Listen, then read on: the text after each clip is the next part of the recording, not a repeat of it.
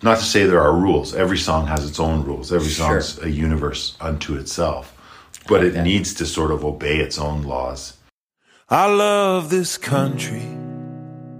I love the people and the land. But there's a lot of stuff happening that I can't understand. We got billions for bailouts. We got trillions for wars. But it's hard for working people to make a living anymore. Hear me out for a second. Hi, and welcome back to Music at Three Pines, the podcast. And I do mean welcome back. It's been over a year since we last published a podcast, and it's nice to get back into the game. My name is Brad Rayleigh, and today we talked to singer-songwriter Scott Cook. We first met Scott in Montreal, but really first heard him live on a pandemic stream, and he was so good. He and his partner Pamela played our house this January to a small, vaxxed, and attentive crowd. Their music gave us a much-needed lift in a dark month. I would urge you to find his music and keep an eye out for a chance to see and hear him live. You won't regret it. By the way, much appreciation to my wife Lisa Rayleigh for editing this episode. This was her first podcast, and as you will hear, she is an excellent editor and co-producer. More of these to come. But now, Scott Cook. When did you first, when you were growing up or whatever, did you were like, I can do that, and just start to write a song? Pretty early, yeah. And I couldn't say exactly when, but I know my folks had a piano in the house, and I was writing little songs with that as a kid. And then, but I think I didn't think I could sing. I was told by a couple people that I was tone deaf. Really? And I thought that was like a diagnosis of a condition. Right. So I was just really shy to sing and thought I couldn't. And then maybe when I was, I don't know, probably 11 or so, I remember, maybe 10, the Beastie Boys, License to Ill came out. Kids were listening to that a lot at school. At lunch, they'd let us have our pick of what we put in the cassette player. Oh, how funny. And kids were listening to that a lot, and I thought, that I can write raps, Interesting. If I can't sing, I can at least do that. So that was a lot of the first things I wrote were little raps, and started performing them in some little various scenarios in my small town. And then, started playing in bands in high school. And I was writing at that time and singing these things like into a tape recorder myself, but still pretty shy about doing that. So When did you start doing songs that are closer to to singer-songwriter kind of Americana, well, I don't know, whatever label we have for that? Yeah, so I moved to Taiwan in 2000, and I was teaching kindergarten there, and that's where I first started like doing solo shows. And I guess I had written a few songs before that no, it would have been during that time. Yeah. That made it onto my first album. Oh, wow. So, and at that time I was really I feel like I stumbled my way into songs. Right. I didn't really have a process method. per se, Yeah. I just kind of like, if I came up with something that tickled me, then I would just keep going with it. And when I listen back to those songs, there's kind of a lack of symmetry to some of them, in a way that is different from the way I work at it now. But in those days, I started doing my first like solo shows. I had a friend who had a bar in a town called Shinju, which is just like 45 minutes by motorbike from my town. He would hire me to go down there and just play a bar gig, Right. For a mostly chatty audience. Was that a mix of covers and throwing a couple originals? Yeah, mix of originals and covers, a mix of English-speaking and non-English speaking audience. Yeah, and that was my first taste of that.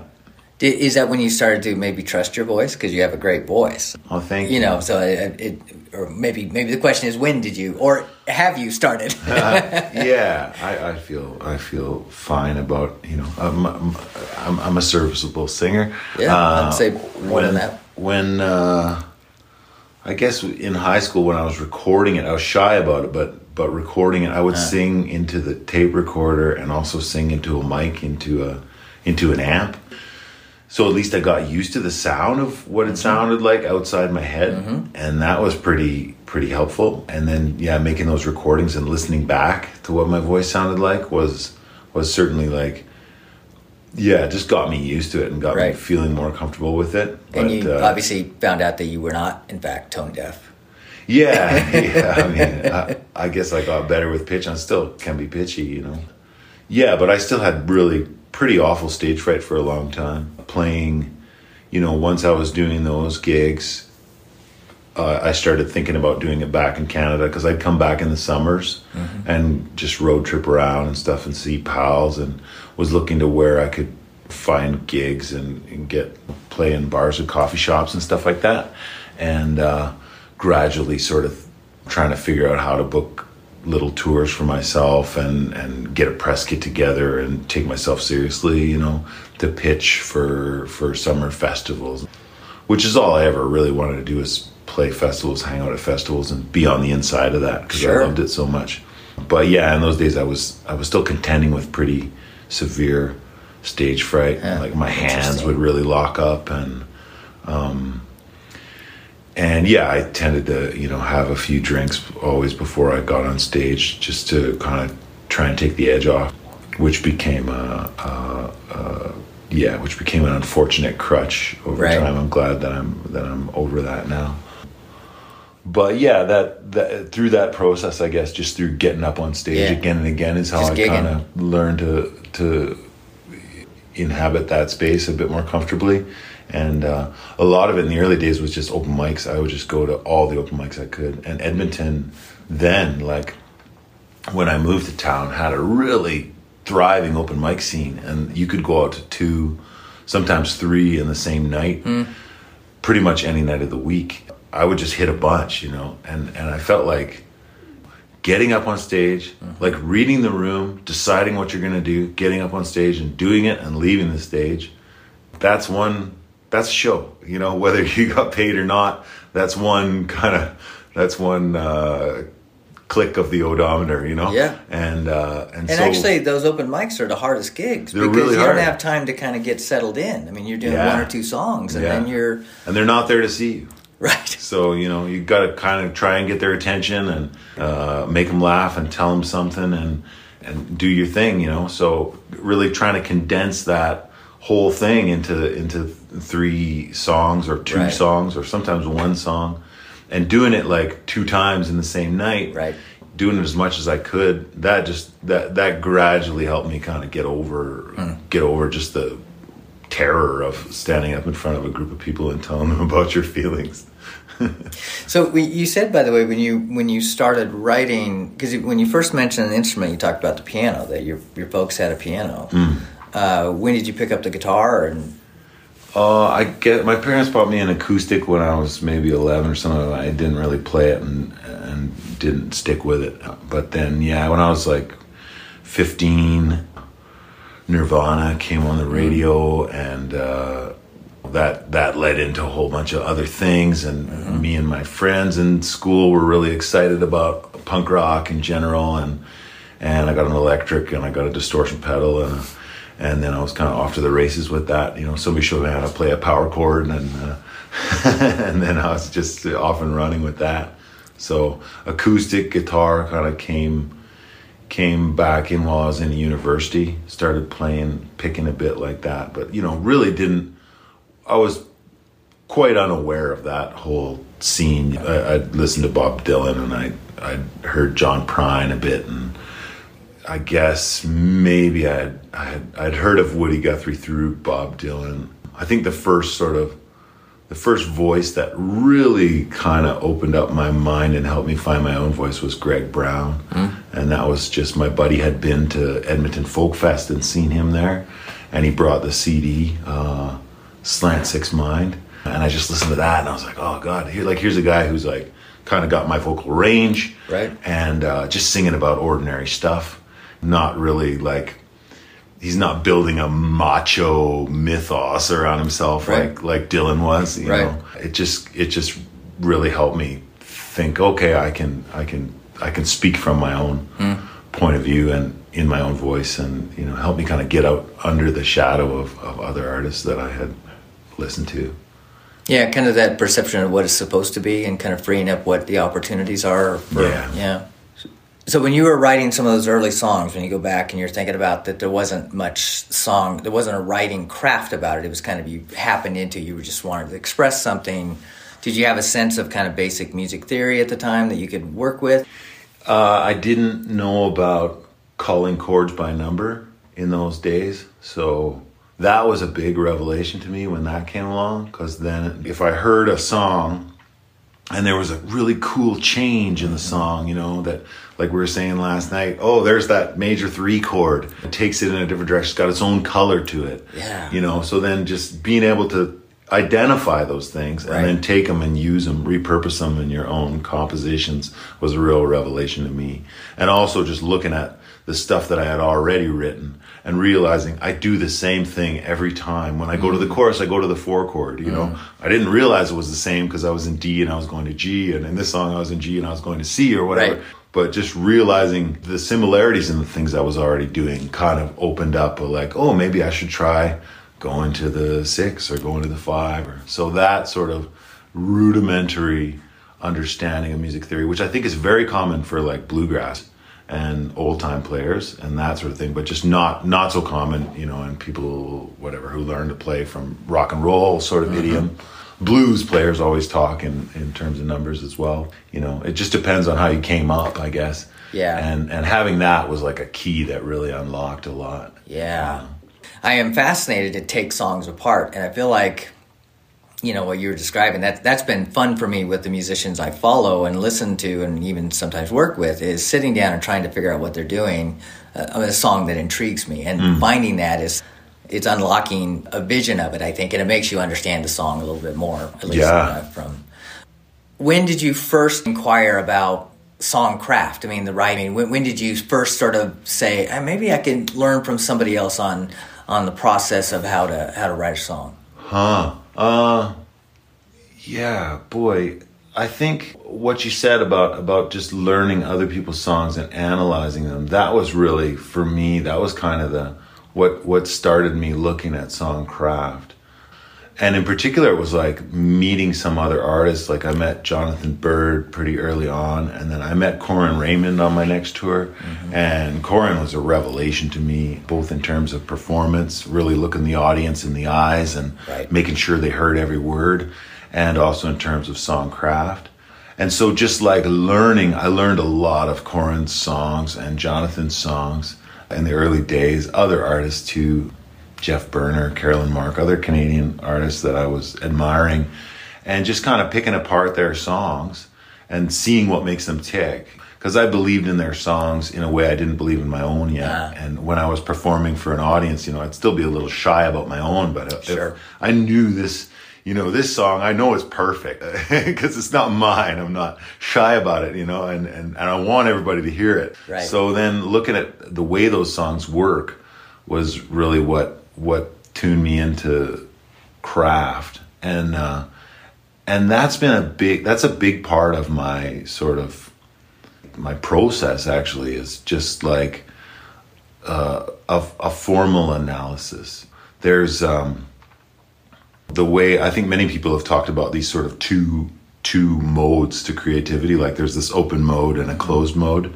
There's a book called The Artist's Way that really inspired me. She talks about it like this inner child and this inner critic, and how the creative process is like a dialogue between these two. And you really got to let the child play for as long as you can. As long as you can keep that door open, keep it open and see what comes out. And that's the connection to the unconscious, and that's where all this stuff that you don't understand comes from. For Mary Gauthier, she talks about basically the divine working through you through that. But there's this other side to it, which is really putting it into a shape that makes sense. And I really think not to say there are rules. Every song has its own rules. Every song's a universe unto itself. But it needs to sort of obey its own laws. And for the listener to be invited into that universe, they have to have a sense that it's an ordered world. It makes sense with itself. It's internally coherent. And I feel like a lot of what gives that sense is the coherence of the form.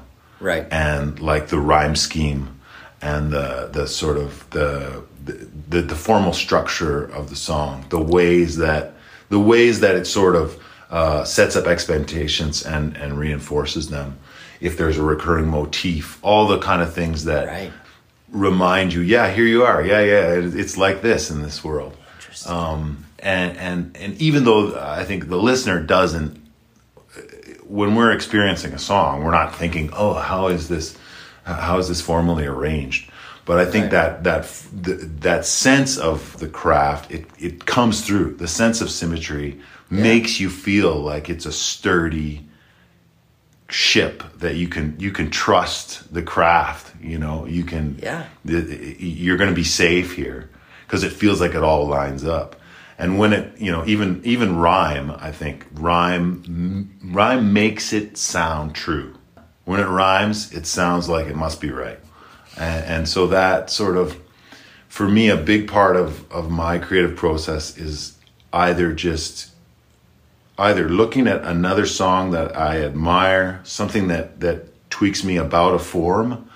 Oh, the way they have that, and then they repeat that, and then they add another thing that rhymes with that, or whatever it is, whatever the form is, or just the whole form of the song, like in terms of like ballad form or AABA form, or verse, chorus, bridge kind of form, whatever the form is, that overarching structure, and whatever the sort of smaller form is in terms of rhyme scheme, chords by number, all those things. If I hear something that's interesting to me, I look at it from a formal point of view, and I think, how can I use that, repurpose that, Right. And then when I've got an idea from who knows where, all that stuff, I feel like is about the catching of the ideas and the writing it down, when that's some of that inner child. Yeah, right? Yeah. Just, when that's happening, just to make sure to catch it, whatever you get. And then I'm trying to get that into a completed song. It really has to do with setting up some kind of arbitrary formal constraint for myself. Like, okay, I guess I'm going to have 4 lines. No, maybe it's going to be 5. And the first and the third are going to rhyme, and the second, fourth, and fifth are all going to rhyme, or whatever it is, Do you ever start with a chord progression? You got a lick, something that hooks, and then and in some cases you start with an idea, an observation, a story, anything like that. Then drives, so you do it sort of both ways. Both ways, yeah. Sure, any which way, really. I mean, a lot of times it's like if I'm just playing guitar and I come up with something, I just record it on my phone, the musical idea. Right. So then I've got a big catalog of all these little snippets of something that I thought that might be cool to work on sometime. And I've also got a file on my computer that's just a catalog of like little turns of phrase that I thought of, or I misheard somebody else say something, and I'm like, oh, that's not what they said, but that's cool. So take it, whatever, all the little things that I've gathered. And then when I'm sitting down trying to make a song, maybe I've got the start of a musical idea, maybe I've got a hook, whatever it is that I've got, I'm going to kind of look back through those musical snippets, or think of, the things I've been playing lately and which might create that mood, which is kind of, I guess this idea gives me a dark and brooding feel. Let's listen to some of my things that I stored and see which one might set that. And then kind of just set up a form, start playing it through and just think arbitrarily, like, okay, I'm going to kind of go with this. Maybe I'm singing and playing and making sounds with my voice and just kind of settling on a bit of a melody or a bit of a length of lines or whatever, right? Yeah. And then just kind of arbitrarily setting something. And sometimes as I'm going, I realize, this is constricting me here. I've got to change it. I've got to make it a waltz, or I've got to add 2 more lines, or whatever, I've got to change the rhyme scheme. That sort of, for me, that arbitrary delineation of the parameters of how it's going to work, this sort of formal structure, really paradoxically sparks creativity, because then it becomes less like just sitting down in front of a blank page and thinking, I could say anything, what do I want to say? And it becomes more like you got a scaffolding to work within. You know, it's more like a crossword puzzle than a stream of consciousness, you know, because now it's like, I know I need 7 letters here, and it needs to intersect with this other word, and we got to have an H in the middle and there. The story is headed in this direction, or the it's about this. Yeah, right. Maybe or the hook is, you know, the hook is this, so it's got to, you know, the last line needs to rhyme with that hook or whatever, right? So just having some kind of restrictions, I feel like really inspires me to see, well, how could I? What are the possibilities here? And sometimes it really throws up things that restriction, even, you know, with a rhyme scheme, for example, really throws up things that I never would have thought of, and it can end up driving the plot of the whole thing in a direction I wouldn't have thought of, just because of that. It has its own mind. It's a creative thing that you start, and then you follow it to a certain degree and go where it. Totally. Shanna, I don't know if you know Shannon Address. Shanna always refers to, she likes to take somebody's music apart. She'll focus on one artist for like a month. And she was telling me this, and I thought it was wonderful. She said, I'm always kind of looking for their tell. What is that thing that they like to do? And of course, with bad songwriters, the tell is obvious. It's right there, because that's the one trick pony. I mean, listening to you last night, that never even crossed my mind. I mean, I was pulled in, and I love your description of this kind of, it's chaos and order almost at the same time. That, you know, you're right, within a song, especially as a listener, it has to have some kind of inner coherence. I mean, and we don't mind being surprised at times. I mean, there's that tension that can work, but we do feel like there is sort of a parameter. So for you, the ideas come from a lot of different perspectives. It's not just one thing. It could be a lick, it could be an idea, it could be something somebody said, and then you start to pull those all together. Is this it sounds like what you're describing is a purposeful thing too. It's like you're like, all right, I'm going to take this time with this idea. Is it spur of the moment sometimes, where you're just sort of sitting and all of a sudden it goes, or do you have like a writing time where you're like, okay, I'm going to sit down, I'm going to work on the song? Yeah, sometimes spur of the moment. I don't know. There might be, more gifted individuals out there than me who, you know, for whom songs are delivered more often. You know, for me, I think, it's I could count it on one hand the number of times that songs have just come to me. For the most part, I got to work on it, and I gotta sort of dedicate time. And generally, I got to dedicate time over the course of a few days to like even get into that frame of mind. And are you letting the idea percolate? And maybe several ideas. You know, maybe I'm just going to turn my attention to writing, and then there's a couple. I've got a couple, maybe 3 or 4 things open that I'm sort of, okay, well, this seems to fit in that jar, and this seems to, you know, and then just kind of, I've got a few pots on the boil, but I need to dedicate time to it, and I'm not always in the habit of writing in my journal, but if I want to write songs, I do that. I wake up first thing in the morning, write 3 pages. You know, that's another thing I got from The Artist's Way, without stopping, without thinking about what it is you're trying to say, or just priming the pump, you know, just getting it going. Tapping into that inner child. And if you can remember any of your dreams, write it down, and the next day, all of a sudden you're remembering more of your dreams, and, you know, just getting that kind of door open, ideally not looking at email, not dealing with music business stuff. Because all that is like the other side, and especially when you're trying to create, you don't want to be thinking about how does this fit into my body of work, or what are people going to think about me when they hear this, or should this go on the new album? You know, like all those things are just so antagonistic to the Yeah. to the kid, you know, Yeah. to the kid at play, that you know. When I was writing my dissertation, I actually had, this is how old I am, but I had a Yahoo page that I opened up on my computer, and you could customize a little phrase at the top, and I put in there, "Inner voices lie," because the enemy for me was exactly as you're describing, not getting something down. That could all save the editing, the formatting, all that stuff was for a later date, you know, but he was getting an idea down and working with it and letting that go. And it strikes me that the people who struggle at any kind of artistic endeavor, that inner critic just is there too quick. Yeah. It's telling you to shut it down, and it, you know, instead of letting it go and seeing where it heads, you know. By the way, I was going to say, when you're talking about other artists, I was thinking about, I had a conversation with Mary Bragg about John Prine.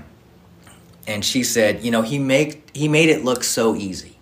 Like it was just casual. And it wasn't. He crafted it. He worked at it. One of the things I've also thought is that when we see what we saw last night, those are all the songs that have been vetted and crafted and worked. And you've gone through all the process of editing and comfort with it, and that's why they're there. But there are these whole host of songs, I'm guessing, that along the way get abandoned or shunted off, or they go to, I mean, they don't work. Rebecca Loewe and I talked about the magic act of the show, that we see the best. And that can sometimes lead people to then not write because they're like, I can't do that. Totally. You know? Totally. And so you turning off that critic and just sort of doing the work, and then the songs Yeah, totally. do what they do. I mean, so much of the mythology of I think the recorded music industry, you know, sold us this, rock and roll sold us this, you know, this mythology of like that these people are different than you. Right. They're like gods. They're, you know, they've got some divine inspiration, and we should just scream and throw our panties when we see them. I feel like that. Yeah, like you say, it's a magic trick. It's all this work that's gone into making it sound like this is coming off the cuff, you know? Right. Something, you know, you want it to sound as natural and like your own plain spoken voice as you can, right? And as effortless as you can. But that's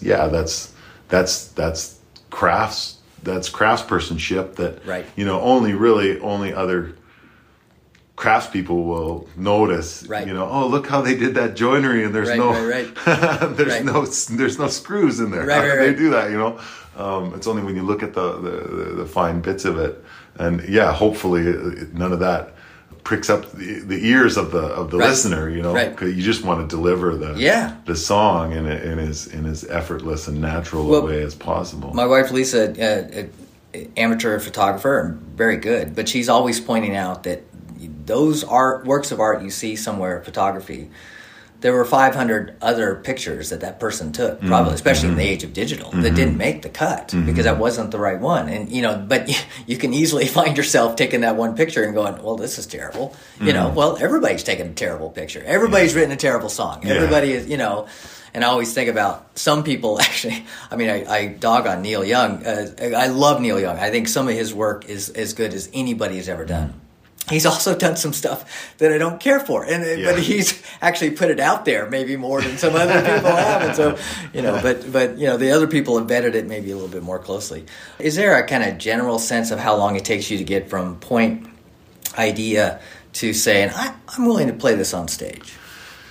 Yeah, ideas will sometimes stick around for a couple years, you know, like something that goes in my song file that I see. That'd be cool to write a song about that. Yeah, they're probably sitting there on average 2 years. I don't know. It depends. Sometimes something gets you know, comes to me and I work on it sooner than that. A lot of things I've been carrying around for a long time when I finally get to them. And sometimes it's just because like it's emotional territory that I don't feel like I want to go into. You know, if it's something hard that I just don't really want to. I know it's going to make me cry to dwell on it for a while, and try and sing my way through it. So yeah, I've noticed that I put some stuff off if it feels difficult.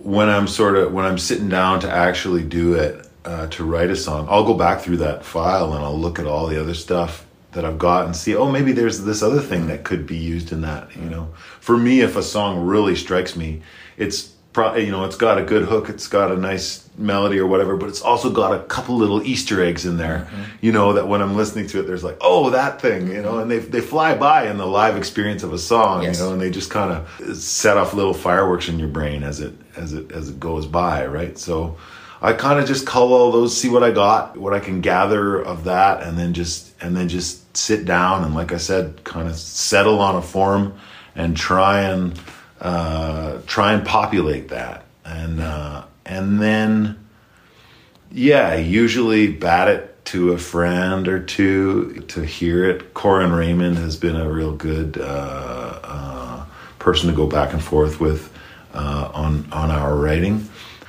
and then once it's sort of in a performable form, play it for people. And then just see how it feels. And that usually takes a while for a song to settle into its final form. And maybe there isn't a final form, but you know, to the point where I want to put it on a record. And with that, it might just be a word here or there that's got to change, or it might be like the order of the verses that's got to change, or whatever.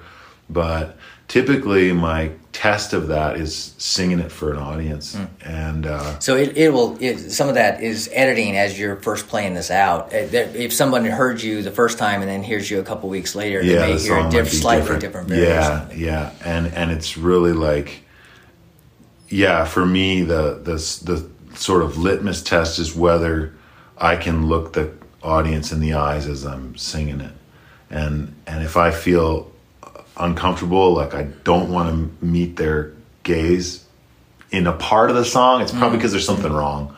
There's probably part of it that I don't really believe. It isn't really true. And I can sort of sniff it out, like it's like there's something in this. I feel uncomfortable in the second verse or whatever, right? There's probably something in there that's not really my voice or is not really true. Like I'm not just writing for myself, I'm writing for the hearers. Maybe it's just like, maybe these words sound different to different kinds of people. Maybe it means a different thing. Maybe it makes them think of something that's not what I mean. I think we do that in speech anyway. Yes. You know, we take into account who we're talking to. And with a song, it's like it's a prepared speech that you want to resonate with whoever hears it. And so there's got to be room for everybody in it, and it's got to meet everybody's ears somehow, you know. So there's things that I'll just feel like after a while I'm like, you know what, I'm just not comfortable with that, and probably it's because it means something different to the people who are hearing it, to some people who are hearing it. And it sounds like, I mean, it really ultimately is. It doesn't connect with you. I mean, that you're trusting an inner voice that's sort of saying, "Oh, this isn't right. It still needs to be changed," or something. Yeah. I wouldn't. Yeah, I mean, I could see how what I've just said could sort of be construed as if I'm trying to pander, or you know. No. But it's like I want to say what I mean. Yeah. And if that rubs somebody the wrong way because they don't like what I really mean, well, then so be it. But if it rubs them the wrong way because I haven't really said what I mean in a way that they can understand, then I need to work on that. Yeah. Do you ever find one of your processes has to be kind of not becoming too precious about things? Oh, it's definitely a thing I can fall into for sure. Yeah, especially when it really works, you know, like the rhyme and everything, and you love the way that the rhythm of the phrase goes over the tune or whatever. When it feels perfect in that way, but it doesn't work with the whole. Steve Gillette talks about in a song that's done, all the sled dogs need to be pulling in the same direction, you know, and sometimes there's something that you might love, but it's pulling in the wrong direction, and it can be hard to see that the more you love that thing. Maybe you get to the end and you realize, oh, now this is just dead weight here. Yeah. You know, or it's not serving the serving the song, you know, or the idea. And for the listener, that's the hardest thing, I think, is to get out of your own head and think, you know, because you got this whole background of whatever it is you're thinking about, whatever whatever brought you to this point that you had something to say about this. And the listener is totally unaware of that. Right. So when they come into the song, where do they come in, and what is it? What is the song telling them about itself? About, here's the world here. Right. Have a look around. Here are the characters or whatever. Yeah. It's hard to take yourself out of your own sort of background view of it and just see it as the trail of breadcrumbs that it is. You know, this first verse reveals this, and then that, and then that, and it never says anything about that. We don't know who this person is or why they're here. To kind of get inside it like that is it's a bit of a trick. It's a bit of a mental gymnastic to kind of step outside that, and definitely, like you said, not being too precious about what you've already put down, comes in, because it's this other, the steps you took to get there are not necessarily the steps that the listener's taking as they come into it, and maybe those steps that you took, maybe you can pull up the ladder after you get there. Right. Yeah, I always used to tell students that the analogy was the blind spot in the eye. All of our, we have a blind spot in each eye, and I learned about this because my mother had a benign, it was just a little blood clot in her eye, and it gave her an extra blind spot for a little bit. And the eye doctor said, it's fine, it's not a problem, and in fact, the blind spot's still there. It's not going to go away, but in fact, your brain will fill in around it. And the warning was, as a writer or a creator, is that if you're not careful, your brain is filling in all the gaps, because like you said, that's your experience, and you hear it that way. And if you can get outside of that and see how somebody else will experience it, I mean, it can be perfectly fine to write a song just for yourself or to write something just for yourself. But if you're actually wanting to communicate something, at some point you have to, be able to step outside of that and, see around the blind spot and see what's there, kind of thing. That's the perfect metaphor. Yeah. I love your description of this writing. This has been, it's interesting how there's so many similarities with other writers, and yet there's this new little take here and there where I'm like, oh, I hadn't thought about it that way, which is why I like to do this.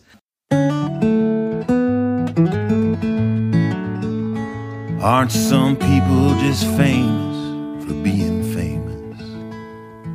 Isn't that about all that they do? And couldn't the radio leave you feeling aimless?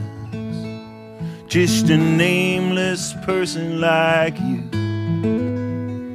But I sure heard the words Woody Guthrie sang, even when they didn't quite rhyme.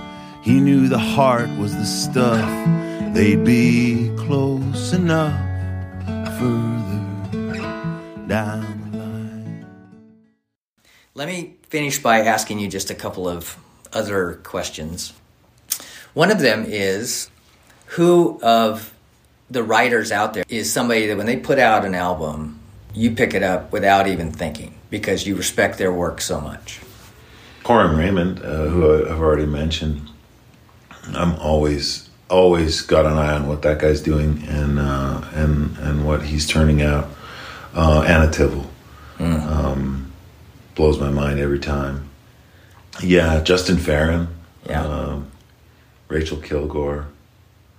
Yeah, I mean, I could go on, but then I'd be leaving people out. Right. No, I mean, there's so many people. But let me ask a slightly different question then about, let me just preface this. There are times when I listen to people write a song and or hear the song and break it down. I'm like, well, theoretically, I could do that. It makes sense to me. The form actually is logical. Even the lyrics, even though they did such a good job, and I'm not saying I could have, but it makes sense to me. There are times when I hear a songwriter, and I actually felt this way last night when you did the Letitia James song.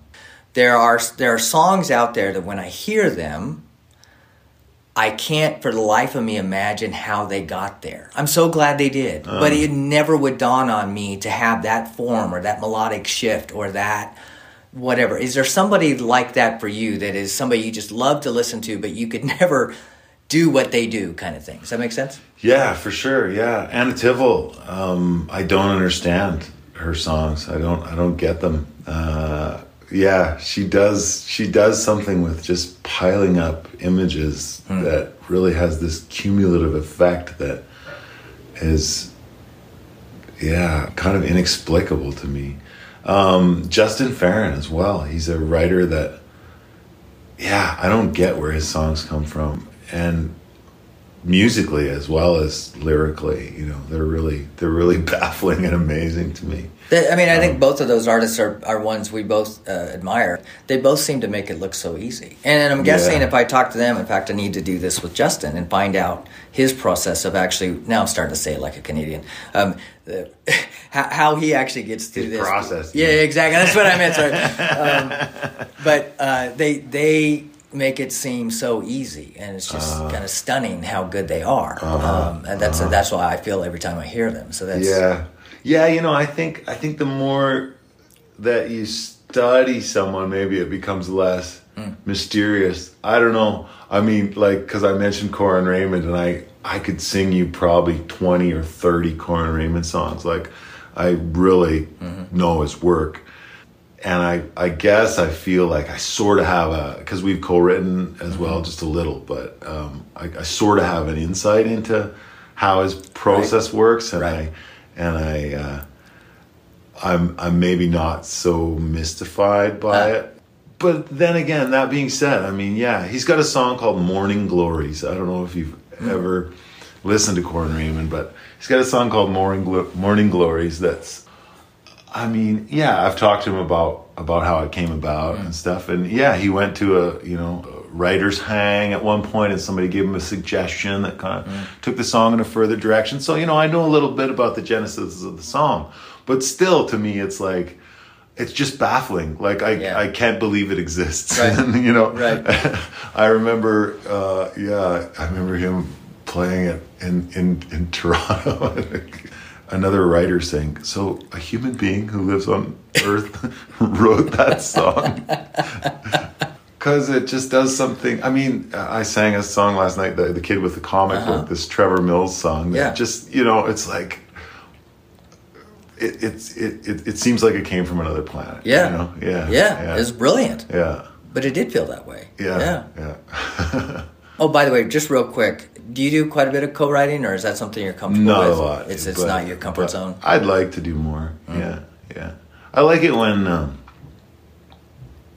I like the writer. Yeah. I mean, it's interesting. I've talked to several people, and there's some that really find that just so almost invasive. Other people love it. That's where they get so much. But for others, it really has to be, because in Nashville, there are people that just make appointments and go co-write with people they don't really even know. And I mean, that's very interesting. Yeah, it's hard. I don't know. The push and pull of it is hard for sure.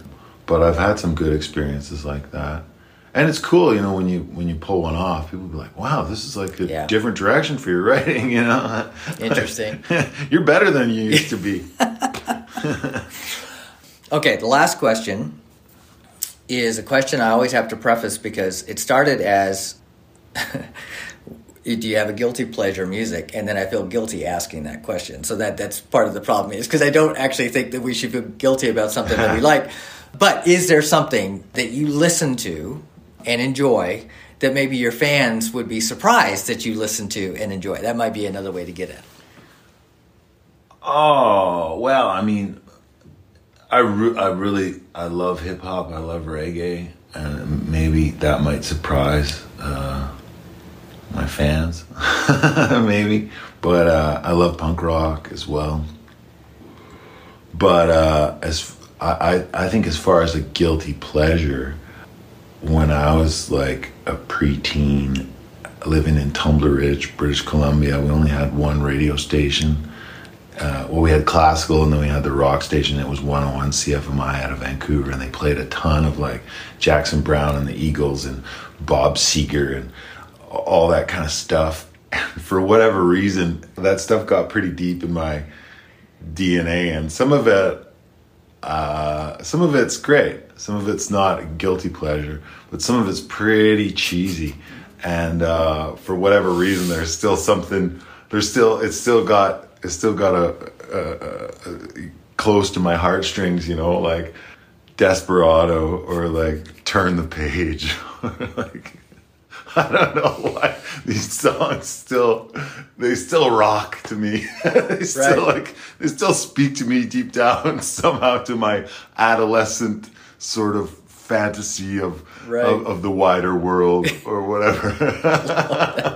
And it's, you know, it's the silly kind of machismo about this voice, and you know, so that a guilty pleasure.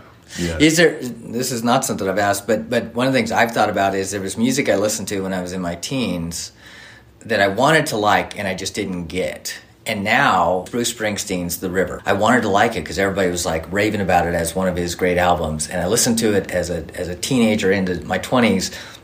You know, I don't know if it was too much screaming or shouting or something like that. I rediscovered it like in the last 6 years. And I'm like, what was my problem? That's actually a really good album. I mean, all the way through. And I was like, is there anything that jumps to mind like that? Something that you... Because we all have stuff that we look back and go, how did I like that? How was I listening to that? Yeah, you know, yeah, more like that for me. More like that, I guess. I don't know. It's funny. There's a lot of stuff that really spoke to me in my teens that, I it still gives me a sentimental kick, you know, but I wouldn't recommend anyone, you must check this out. You know? For me, it's Journey. Oh, yeah. There's a famously awful video, which I know you've seen, of one of the Journey videos. I mean, it's terrible. But when that came out, I liked that. I thought it was great. Yeah. I mean, I loved Vanilla Ice, you know, when he came out. Yeah, there's so much of that stuff. But yeah, a lot of the kind of, like, I really loved Pavement. That was probably my favorite band in grade 12. You know, I could take it or leave it now. I think the fascination for me was how it fit into the wider cultural picture at the time. Sure. And I thought they were cooler than other bands. That's awesome. I don't know. I don't know about stuff that's coming along. There's definitely stuff that I feel is musically out of my reach. That's I gradually come to appreciate a bit more. Yeah, it tends to be about the musicality that's just like Afrobeat and you know, stuff that's just like it's hard to dance to, and it's you know, it's a little complex, you know, the outer reaches of jazz, even some, you know, ragtimey stuff and whatever that compositionally is like super interesting, but just a little out of my reach. It's like a smoky whiskey or whatever. It's like, you know, you keep returning to it, and gradually it's like, oh, I do like the taste of boot leather.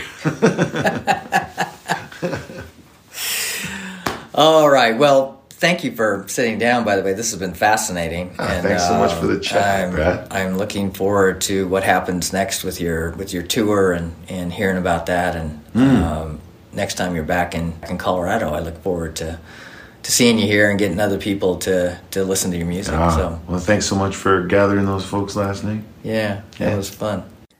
Thank you for listening to this podcast. I hope you will continue to support artists. They need our support and we need them. Please purchase merchandise and music from musicians or their websites when you can, and be sure to check to see if they have a Patreon page or Kickstarter project.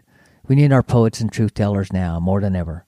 See you next time on Music at Three Pines, the podcast. I know everyone's a good dog under these 3 pines.